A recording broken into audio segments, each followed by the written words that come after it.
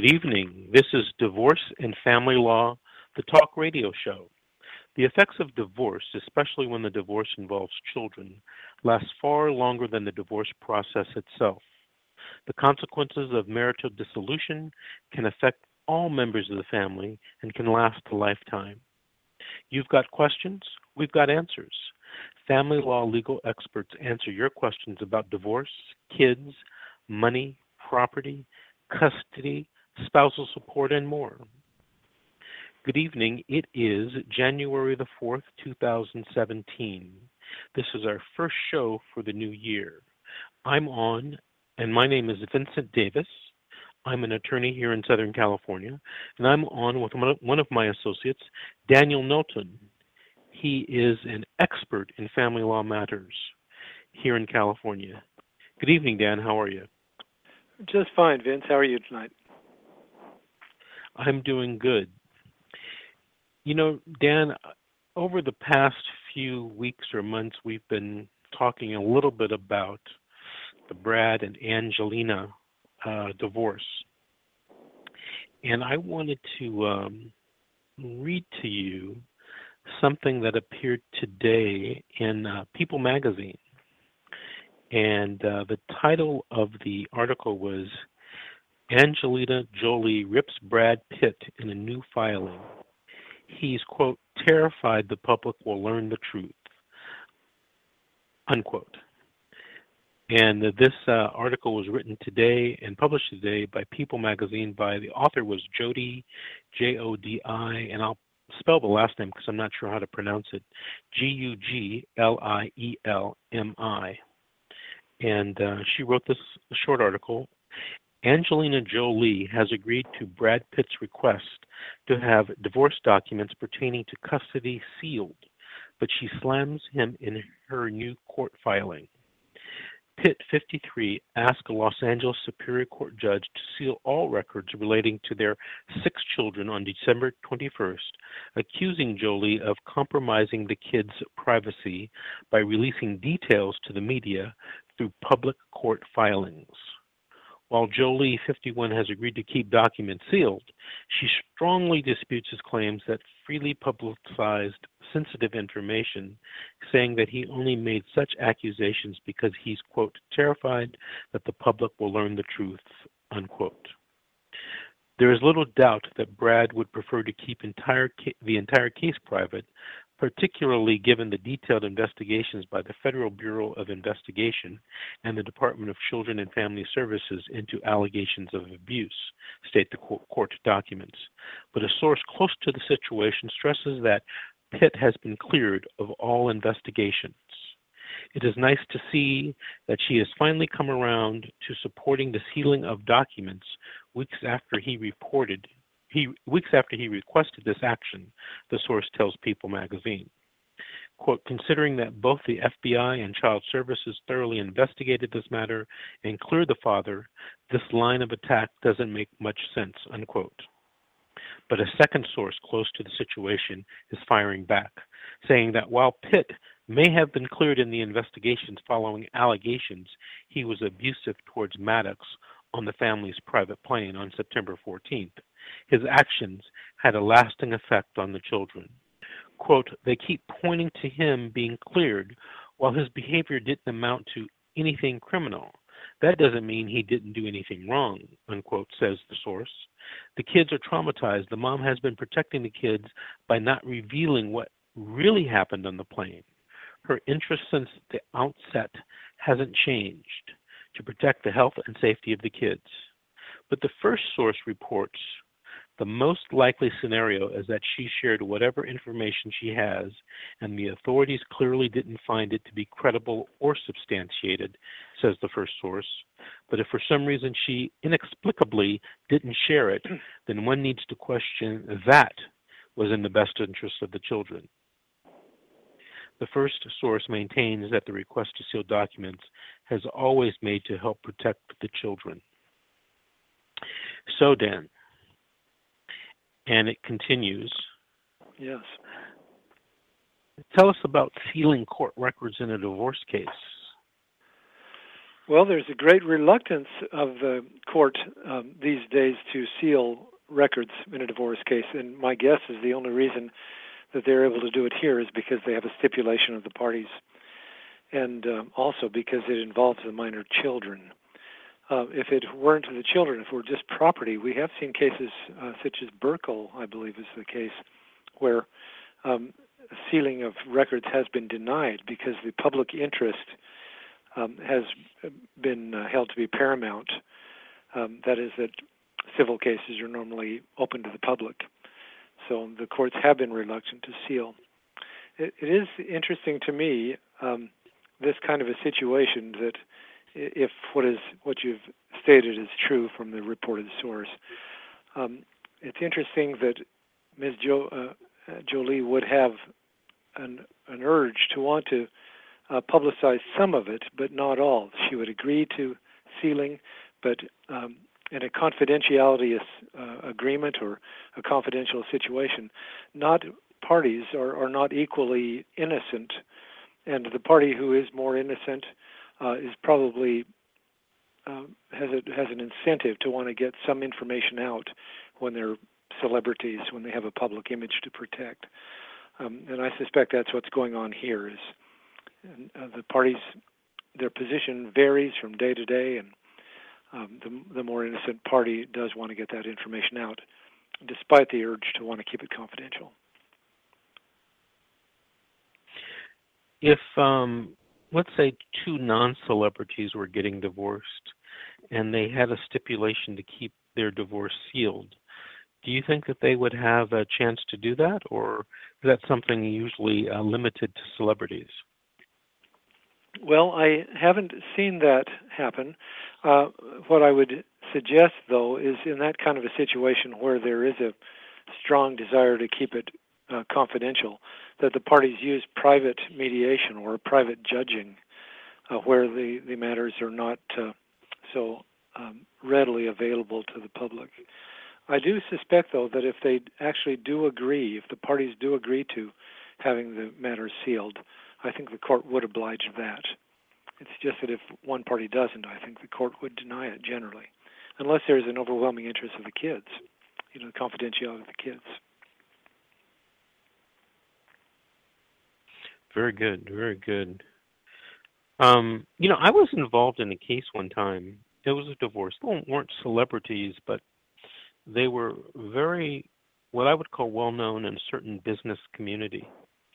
And both sides stipulated to seal the records, and the judge denied that request.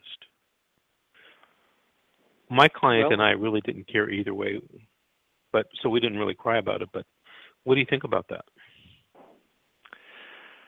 That's a very close question, and that's why I think the court could easily go either way on that.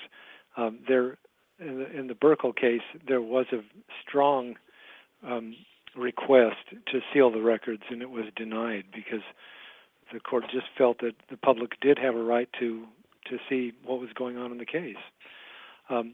If the parties agree to it, though, the judge usually goes along with a stipulation, where the parties both agree to it. So It is possible that they could do it.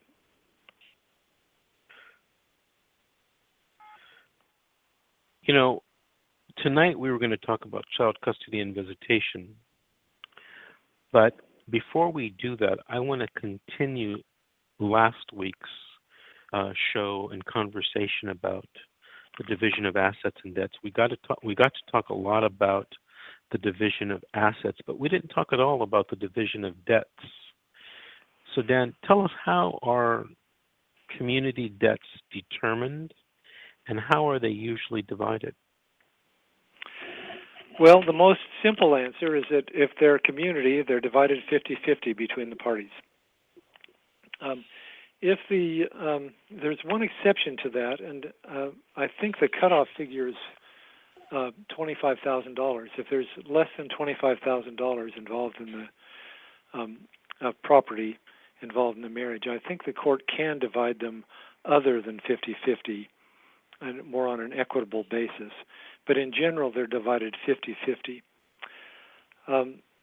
There are some situations where a debt that is while it's created during the marriage, may not be held to be a 50-50 debt, such as, we'll say a husband in this case. Say a husband commits a tort. A tort is a civil wrong. Say that he injures somebody intentionally, from a fight or some violent situation. And as a result of that, he has a judgment against him personally for doing that assault or that battery. In that kind of a situation, the court could hold that that's his separate property because it doesn't have any advantage to the community. The community gains no benefit from it. And there has been authority to hold that. Of course, the general rule is any debt that is incurred during after the date of marriage and before separation will be community and be divided 50-50, with the exception of what I've just indicated. So in those unusual circumstances where the wrongful act of one of the spouses doesn't benefit the community, then it can be assessed as the sole property of that guilty spouse. There have been some other situations, too, that come up frequently, where the spouse has, let me see how this goes, where the spouses have divided their debts in a marital settlement agreement. Sometimes the creditor can be held to just go after the one spouse who has assigned that debt in the marital settlement agreement. There was a fairly recent case about that situation where the creditor wanted to go after both spouses, the spouse who incurred the debt and the spouse who had not incurred the debt. And the spouses entered into a marital settlement agreement assigning it to the spouse who incurred the debt, and the creditor was not allowed to go after the spouse who had not incurred it, despite the fact that the day before the marital settlement agreement was executed, it would have been a community property debt. The creditor could have gone against both spouses equally, or they could have gone against either spouse for as much as they could get to satisfy that debt. So that's a little bit of a twist. I was involved in a case once, Dan, where there was about $60,000 in debt on a particular credit card that was used by the husband. And it turns out that the husband was using this card exclusively for the maintenance of another girlfriend. And had we not looked at the credit card statement and inquired about what these charges were and cash advances were, we would have never realized that the husband was incurring debt for several years in the marriage and paying it off with community funds, for the support of another woman outside of the marriage. Dan, what do you think happened with that debt and those payments that he made? Well, this falls not so much under the law of debt as it falls under breach of fiduciary, in my view. The husband could be liable for breach of fiduciary because in a situation where a wrongful act has occurred, if it has been either illegal or if it has been grossly negligent, then the spouse who incurred that debt could be assigned that debt as a matter of the breach of fiduciary obligation between him and the spouse, or a breach of management and control.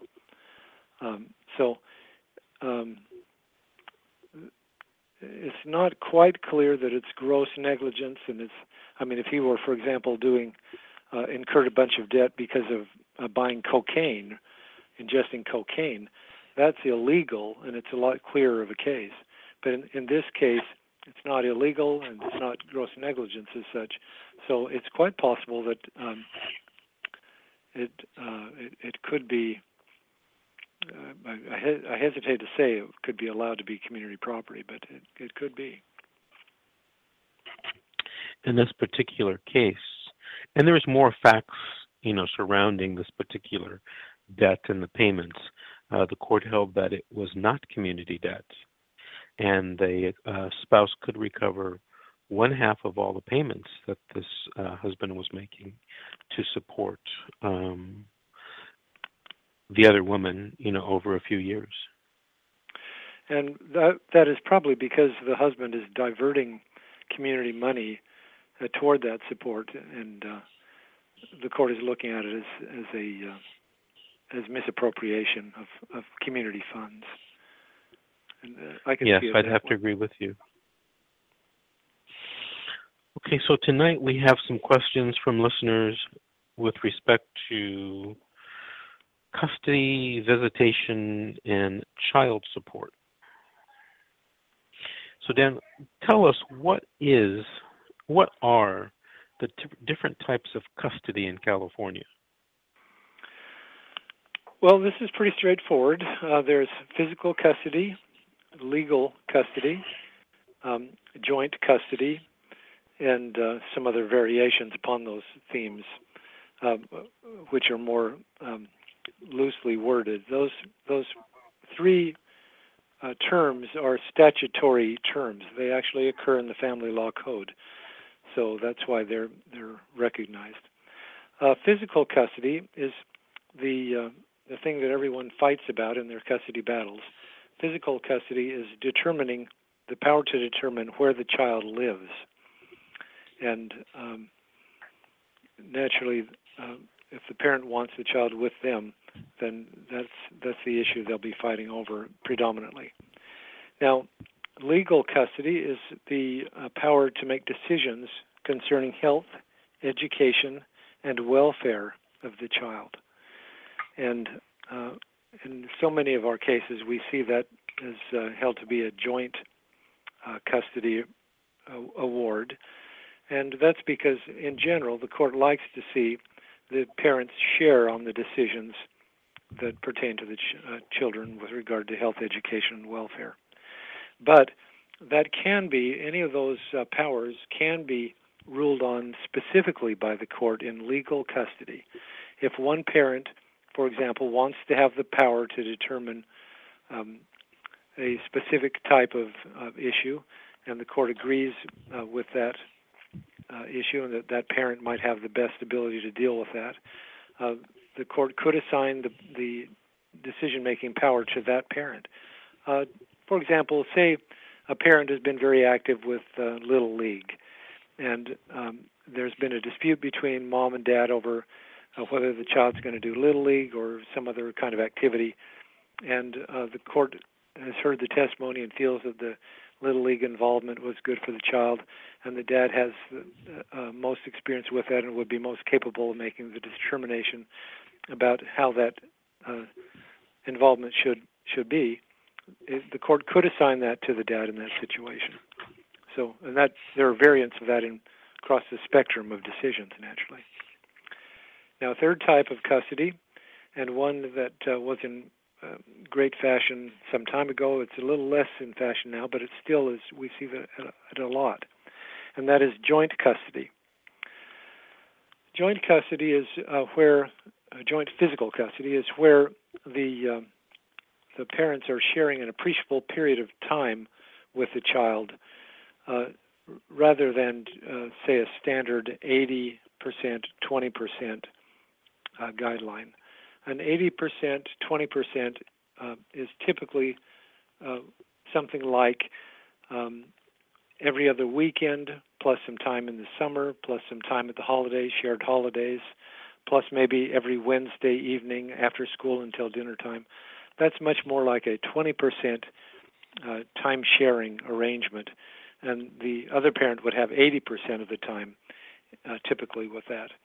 Now, if you start increasing those times much, then it starts going more into a joint physical custody arrangement.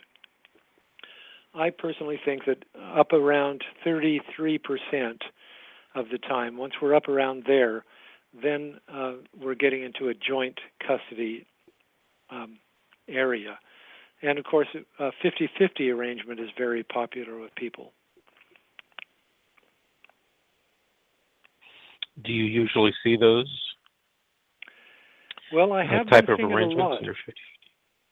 I have been seeing it a lot in situations where the parents are both very capable, where they're living close to each other. That gives you the physical possibility of making it a good arrangement, especially if they're living in the same school district and they can transport the children very readily. And in some cases where the parents are really trying to make a good compromise and trying to really share time with the children, a 50-50 or close arrangement can be very, very successful for the kids and keep both parents involved and active, with the arrangement. One other thing I haven't mentioned is sometimes in the courts or the court recommendations, you'll see the phrase primary residence used. A custody evaluator may say, instead of saying physical custody to mom, it may say primary residence of the child will be with mom. That's, in my way of thinking, that's just a euphemism. It's a kind way of indicating that physical custody is being awarded to someone. And the courts have, in several cases, stated that it's not so important the words that are used. It's the actual physical time that is being ordered and being shared that determines whether it's sole physical, joint physical, or what. So primary residence is really just a euphemism. Mm-hmm. How does joint and sole legal / physical custody work for a child? Well, as I've indicated about legal custody, if there's a specific issue that one party is very concerned about and that is ordered, that's one way that legal custody can be allocated or carved out for one parent. But in general, legal custody means that the parents should consult each other about issues that are not relegated to one specific parent. Say that you'd like the child to attend a certain school or a certain type of school, maybe a private school, or attend a certain religion.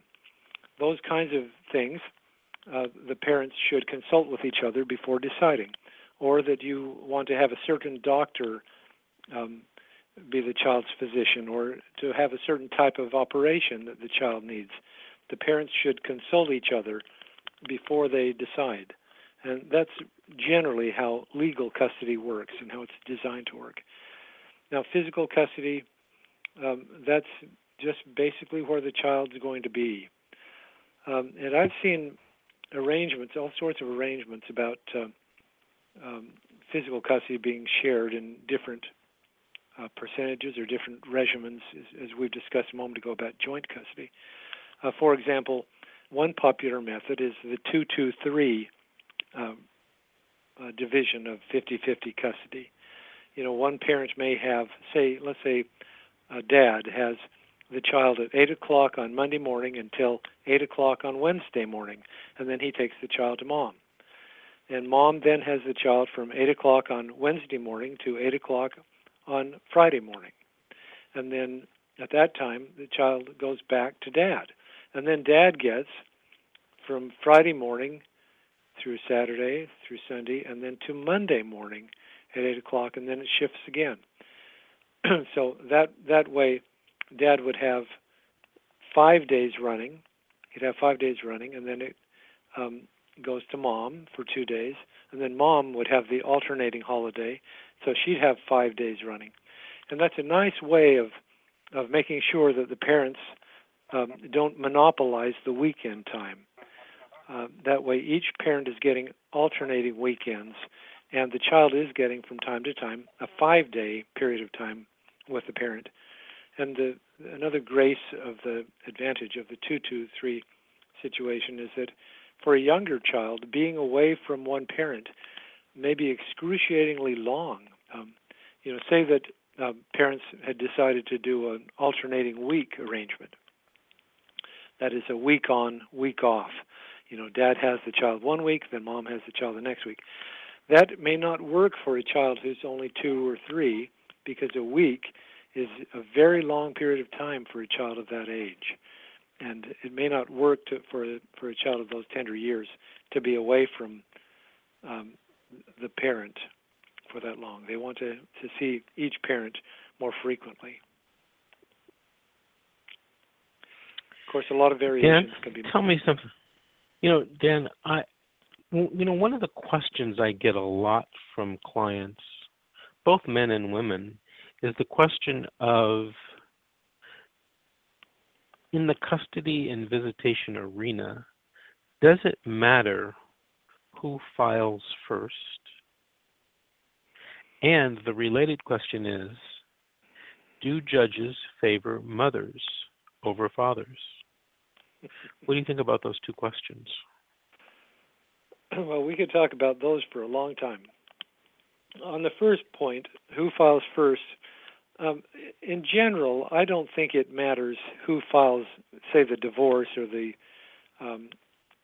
annulment or the legal separation first, except that if you're the petitioner, you do have the right at the trial, if you're unlucky enough that it has to go to trial, the petitioner has the right to open the argument and close the argument. And that can be very powerful for a trial lawyer, to have the right to open and close the concluding remarks. And the petitioner has the right to start off with the evidence, too. They're the first one who can put on the evidence. So those can be very powerful. But other than that, I personally don't think it matters so much. Now, there are a lot of tactics in which can be used that change that, however. For example, if a party files first and goes in for an ex parte order because the other parent has left for a while or something like that, then who files first can be extremely important. Let's say the following hypothetical. Dad has custody because mom is taken off for a month and out of anger with dad or frustration with dad or what have you. But she's left for 3 weeks, a month, and dad consults his lawyer, and his lawyer says, well, this is a good time to go in on an emergency basis and get an order stating that mom has left, she hasn't made any provisions for when she's coming back, she left the children with you, and the court, in that kind of a circumstance, might very well order that dad now has physical custody. That is, the court might just simply acknowledge in writing as an order what has occurred on the ground. The facts are that mom has gone and given dad custody. So if dad steps in quickly and does that, then those first orders are very powerful. And then when mom changes her mind and regrets what she's done and comes back, then mom has got an uphill fight because dad now has custody and mom has to convince the court about why she should be given custody back. So that can be very important. I think that's probably the most common situation where there really is a big significance about who files first. Mm-hmm. Mm-hmm.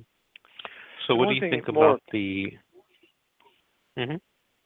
One thing more I might add is I think we all tend to think in court proceedings, that the early decisions, the early motions that are made in the courts don't matter so much as the big, spectacular trial that occurs, when we put on oral testimony and have the witnesses there and spend a day or two hearing from them and all that, and all the arguments. But in custody, I think personally it's the other way around. I think the earliest rulings are sometimes by far the most important because, in my view, my experience, they set the momentum for the court, for the court's energy, the court's direction on a custody case. And now you can just picture, it's human nature, when a judge says early on, the very first order, some indication about, well, I think I'm going to let Johnny stay with Mom. When the judge says that, and you go back to that same judge a month later or 6 months later and say, well, Judge, I think maybe it should be Dad. Maybe you made a little mistake on that. You didn't think about this, that, and the other. The judge does have a tendency to want to stay with his earlier insight into the case, his or her earlier rulings. So it does get hard to change that momentum. So you have to respect in custody the earliest decisions. Mm-hmm. And what about the preference for mothers over fathers?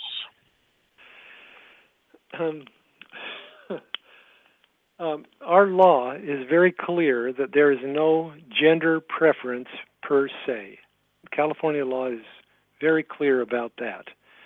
However, it's easy to say that, it's easy to read that in the law, but we've had a long period of time where there, I think, has been a preference toward mothers in children of tender years.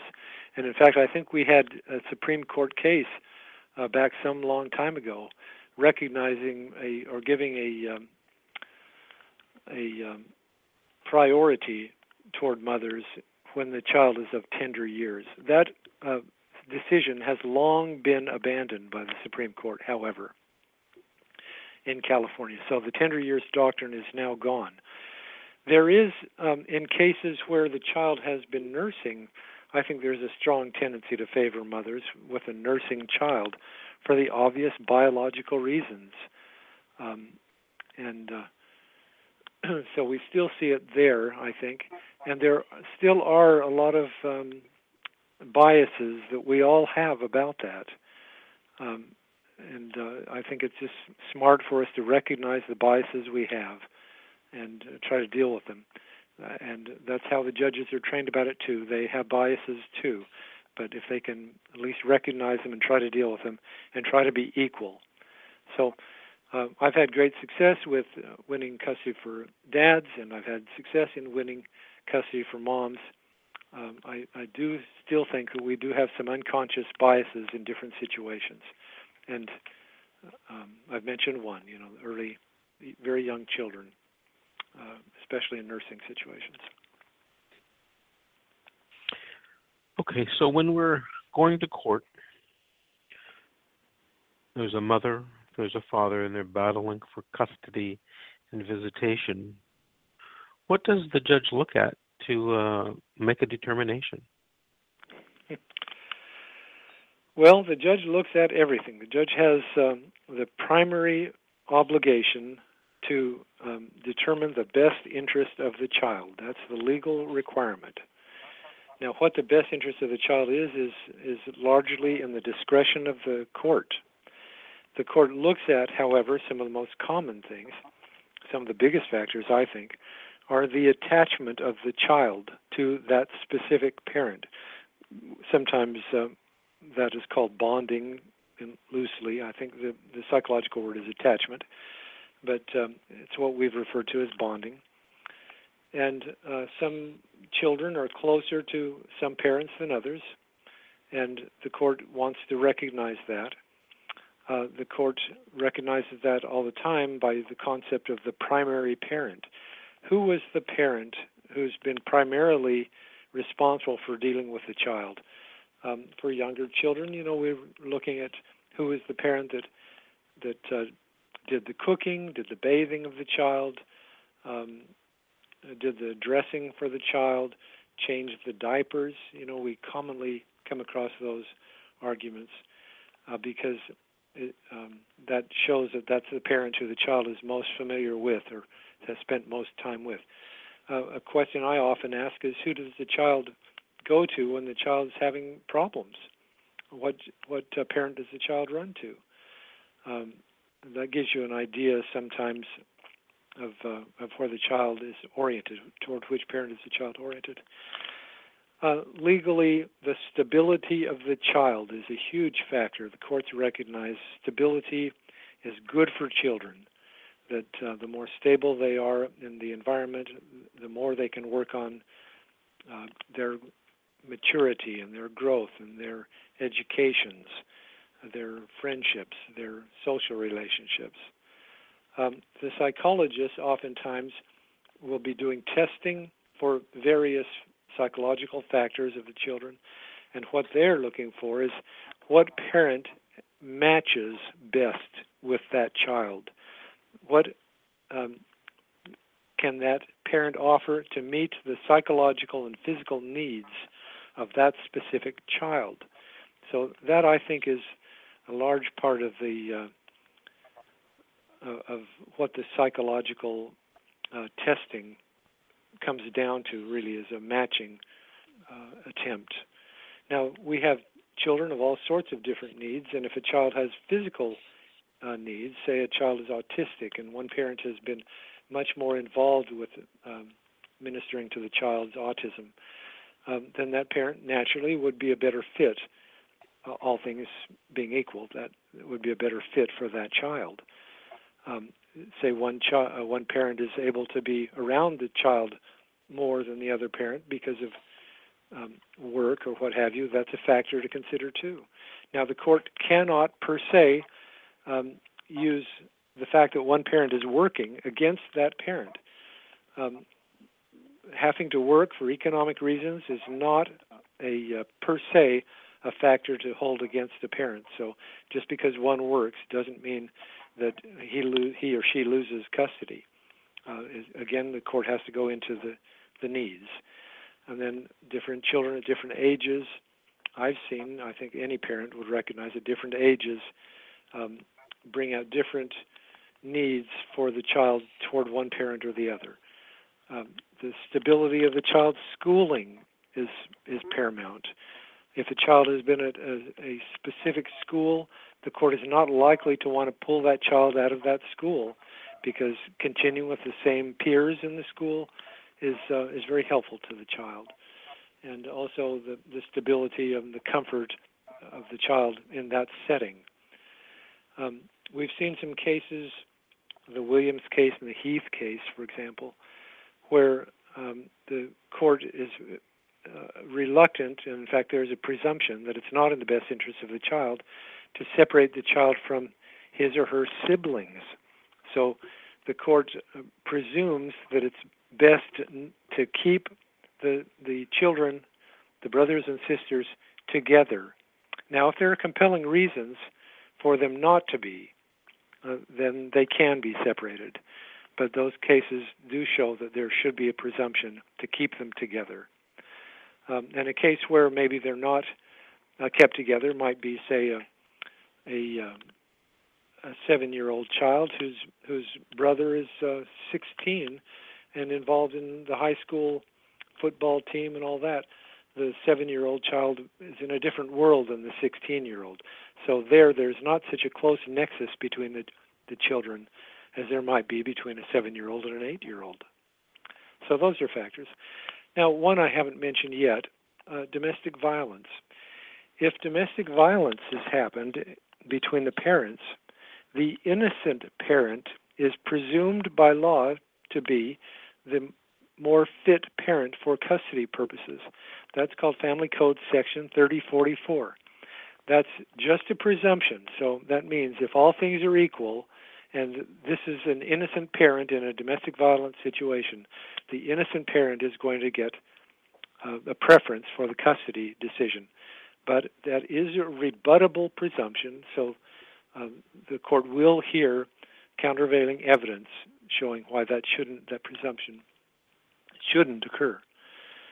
I could go into other factors. We'd be talking about values of the parents, reliability of the parents, the habits of the parents, the patience of the parents. All those things should be considered. There was a famous case called Carney, decided by the Supreme Court of California a long time ago, where a judge made the mistake of saying to a disabled father in a wheelchair that he wouldn't be a good father because he was disabled in a wheelchair. How could he minister to the sports needs of the child, etc.? And the court has held that the fact that a parent is disabled is not per se a factor against that parent in custody. Now, how that disability might apply in a specific situation at any given time, that's a different matter. The court can consider that. Or whether a parent is gay, that is itself not to be considered as a factor in custody. Whether a parent's an immigrant, an illegal immigrant, is itself, unless there's a danger of abduction, it is not to be considered a factor per se for determining custody. These are things that people may or may not be aware of. Tell me what the term 730 evaluation is and how it's used in custody and visitation disputes in family law court. 730 is the code section in the evidence code regarding the appointment of the court's expert. So the court can appoint an expert evaluator that is essentially the court's expert to make a recommendation to the judge about how the court should rule in a given custody situation.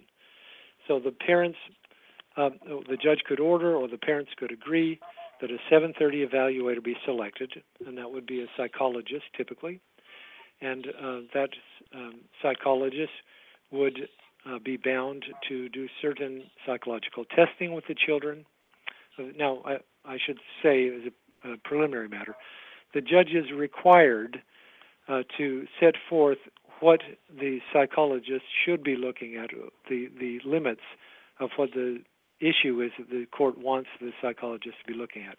For example, are we talking about the court about the psychologist making a recommendation of a move away or not?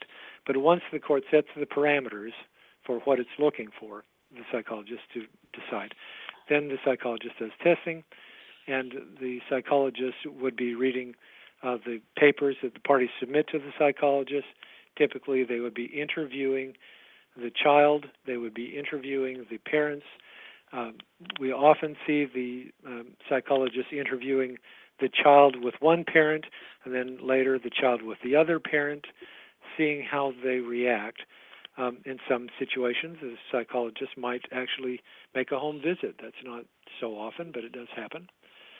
And after all that, the psychologist makes a recommendation to the court in a increasingly lengthy report these days. And the court is not required to follow that recommendation, but the court does strongly favor them, naturally, if it's a well-reasoned report. And that's a 730 evaluation. Are they easy to get? How does one ask for a 730? Well, you would, first of all, you would make a proposal to the other side informally, if that's what you wanted, because it may be that you can save money and not go to court. You know, you might be able to just have a stipulation, a paper drafted up by the lawyers, appointing a certain person as an evaluator, and then have the judge sign it. No problem. But more typically, what you would be doing is going to the court, filing a request for order for a 730 evaluator to be appointed, and then the court would make that recommendation, or would make a ruling based on the evidence before the court. Sometimes this will occur through a mediation session. Mediation is family court services, typically, and there is a rule that before any custody or visitation issue is heard by the court, the parties are supposed to have an opportunity to go to family court services mediation. And in some counties that's confidential, in some counties it's reporting, where the mediator makes a recommendation to the judge. In Los Angeles it's confidential, and they don't make recommendations. In other counties they may make reporting where there is a report to the judge. And if that mediator in a reporting county recommends a 7:30 evaluation, assuming the parties can afford it, then the judge might order it. And in some counties, there is no county money to pay for 7:30s, so the parties have to have the funds themselves to pay for it. In some counties, there may be funds for the public to pay for those 7:30 evaluations, and then the parties get it, at the county's expense. And they can be quite expensive. I've heard of them as cheap as $5,000, if you can call that cheap, and I've heard of them up to $50,000. It just depends on the expertise of the particular psychologist. Some have great reputations for this area of law. $50,000, that's quite expensive. It would be very expensive, yes, and it could go beyond that too. If there was if the other side didn't like the report and decided to hire an evaluator to criticize the report, that could be done too. And then you have two psychologists, that are testifying in court. So it can get extremely expensive. I have seen cases where it can be economical.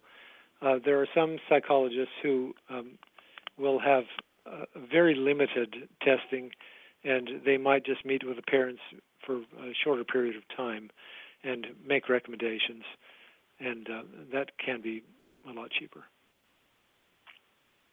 Dan, we have a few calls on hold. Let's take a call this evening from area code 562, ending in 87. Good evening. You're on with Attorney Vincent Davis. Good evening. Hi. Good evening. I have a question. So how likely is it? I'm a single mother. I have a 5-year-old, and the father has been paying child support for since 3 years ago, but at the same time, it's been 3 years since he's been physically since he's been in my child's life. So I decided to file for full custody, legal and physical. But now that I filed, he decides he also wants to be a part of my daughter's life. And I hired an attorney, but that attorney is telling me that it is not likely that I can get full physical or legal custody, and they want the father wants to start overnight visits in March this year already. Is that likely? Is it would the court grant overnight visits for someone who hasn't been a part of my child's life in 3.5 years? Vince, shall I jump in on that one? Please. Of course, from the judge's point of view, there are so many dads or so many moms who have faded out of their children's lives that sometimes the judge wants to avoid creating another situation where the father is permanently out of the child's life. So the court might be sensitive to when the dad comes rushing in, now that you've asked for full custody, he comes rushing in and saying, I've repented, now I want to be involved. So the judge might be open to the possibility that he can become a good dad again. So I do understand why the judge would want to allow the dad to come back and not say have no visitation whatsoever. However, what I see is the court is usually tending toward gradualism in that situation. Dad's been out of the child's life, and so if we're going to have overnight, maybe we'll work up to that. We might have some supervised visitation at first, just to make sure the child is comfortable with this and that dad is not a total stranger to the child after 3 years. So supervised visitation, maybe informal or maybe formal supervised visitation, and if that works out, then maybe we can move into something unsupervised for a few hours with dad. and then after that goes along for a few months, if there's no bad result, no contraindication, then maybe you start considering overnight. So a gradual movement toward it could be the way to go. Now, we don't know your specific case. I'm not Monday morning quarterbacking over your attorney's opinion because he knows the facts specifically. But I'm sure he or she is looking at that gradualism idea. And we'll see if the dad ever gets to the point where he can do overnights. It may well be that he'll cancel out before that time. Okay. How old is the child? She's 5 years old. And I do have another 12-year-old. I have my 12-year-old, and I heard you mention something about if there's siblings in the family. My daughters are really close, and their request was that every Saturday that he'd be allowed every Saturday to see her every Saturday and start overnights in March. And they wanted to do overnights every Saturday in March and April as a temporary schedule. But I was opposed to every Saturday because I do have my other child with me every other Saturday, and I don't want them to be separated during that time. Right. But I just thought that March was too soon for my 5-year-old to be spending overnight at her father's house. 3/5 of her life she hasn't had the dad around. It is a bit of a shock to her to now have him come back into her life. She probably doesn't have memories at age 1 and 2. She probably doesn't have memories of him that young. So it should be gradual, and I think most courts would go that way. Okay. If there's a temporary... And these type...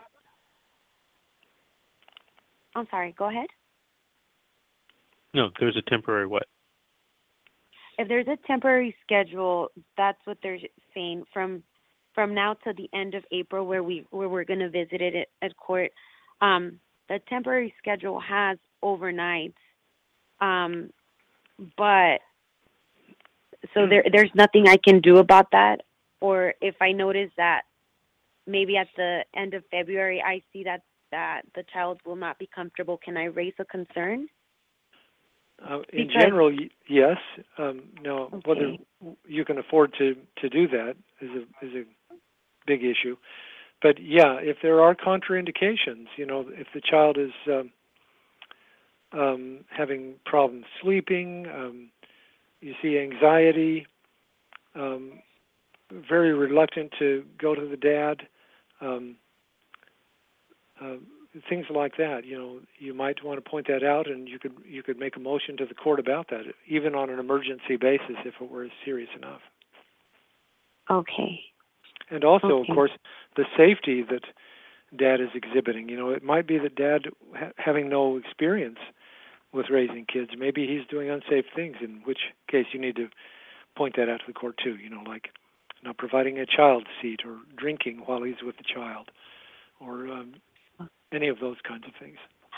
I mean, there was domestic violence when we lived together, but I brought that up, and they said that because I didn't press charges, I really couldn't do anything about it. Well, I can't second guess the judge. Maybe they thought that it was too far back and it was too mild. But there is the 3044 presumption if actual domestic violence has occurred. Okay. I will look into that. Are you familiar with? Thank you very much. I'm not familiar with it. Yes? Ma'am? I'm here. So I'm here. when you get off the phone, I want you to Google Family Code 3044. Okay. And once you California Google Family it, Code. I want you to read it. I want you to read it and then discuss it with your attorney as soon as possible. Okay. I will. All right? Thank you for calling in, and please listen in next week as well. Thank you very much. Dan, there's a couple more calls I think I better take. Okay. Area code 909, ending in 83. Hi. Hi. Hello. Good evening. Hi, How are can you hear me? Good evening. I'm good. Yes. How are you? I have a question. It's pretty complex, but I'm a mother of 2 autistic children. They're grade school, and I currently share 50-50 custody with the father, and it hasn't been modified since before they started school. So it's 1 week on, 1 week off. Now, the school district that they're attending is in his parents' school district. He actually resides in another city, but yet they're attending for the grandparents' convenience. Now, my issue is the fact that they're week on, week off. I see there's issues with their behaviors it varies from house to house, and they're autistic, so they don't do well with transition. I'm the one responsible for making sure they get their special services, and again, getting them back and forth to school on my weeks. And I wanted to get this modified where they spend more time with me because I'm the parent that's mostly involved. Now, the issue standing right now is that their school district that they're in now has moved them to 3 different schools in the past 2 years. And I'm not comfortable with that. I feel it's a stability issue. And I like to opt for them to attend school in my school district and they spend more time with me. So after winter recess, actually next week, the school district is opting to change their schools again. So I asked my attorney, could we possibly file an ex parte to keep this from happening? Because I don't agree with the move, but the school district is acting on it anyways, despite the court order. And I talked to my attorney about it. She said there's no need for an ex parte. The court won't consider it as an emergency, but we can file a motion. So I want to know what is it that could be done to keep this from happening, if anything at all. Shall I respond, Vince? Please. I think what your attorney is saying is there's a tendency for the courts the last few years particularly to only be wanting to deal with true emergencies, real emergencies.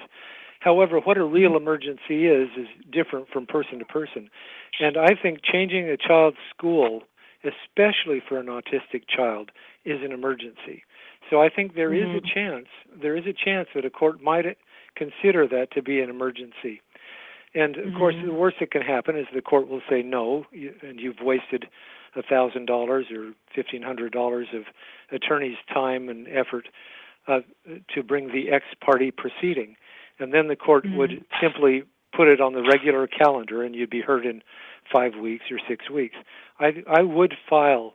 Well, you have to go with your attorney's advice because he or she, knows the facts a lot better than we do. But I would not rule out an ex parte, and then certainly you would want to do the regular RFO to stop the rotating of schools like this. That's one of the worst things I think in a custody case is to be changing schools frequently.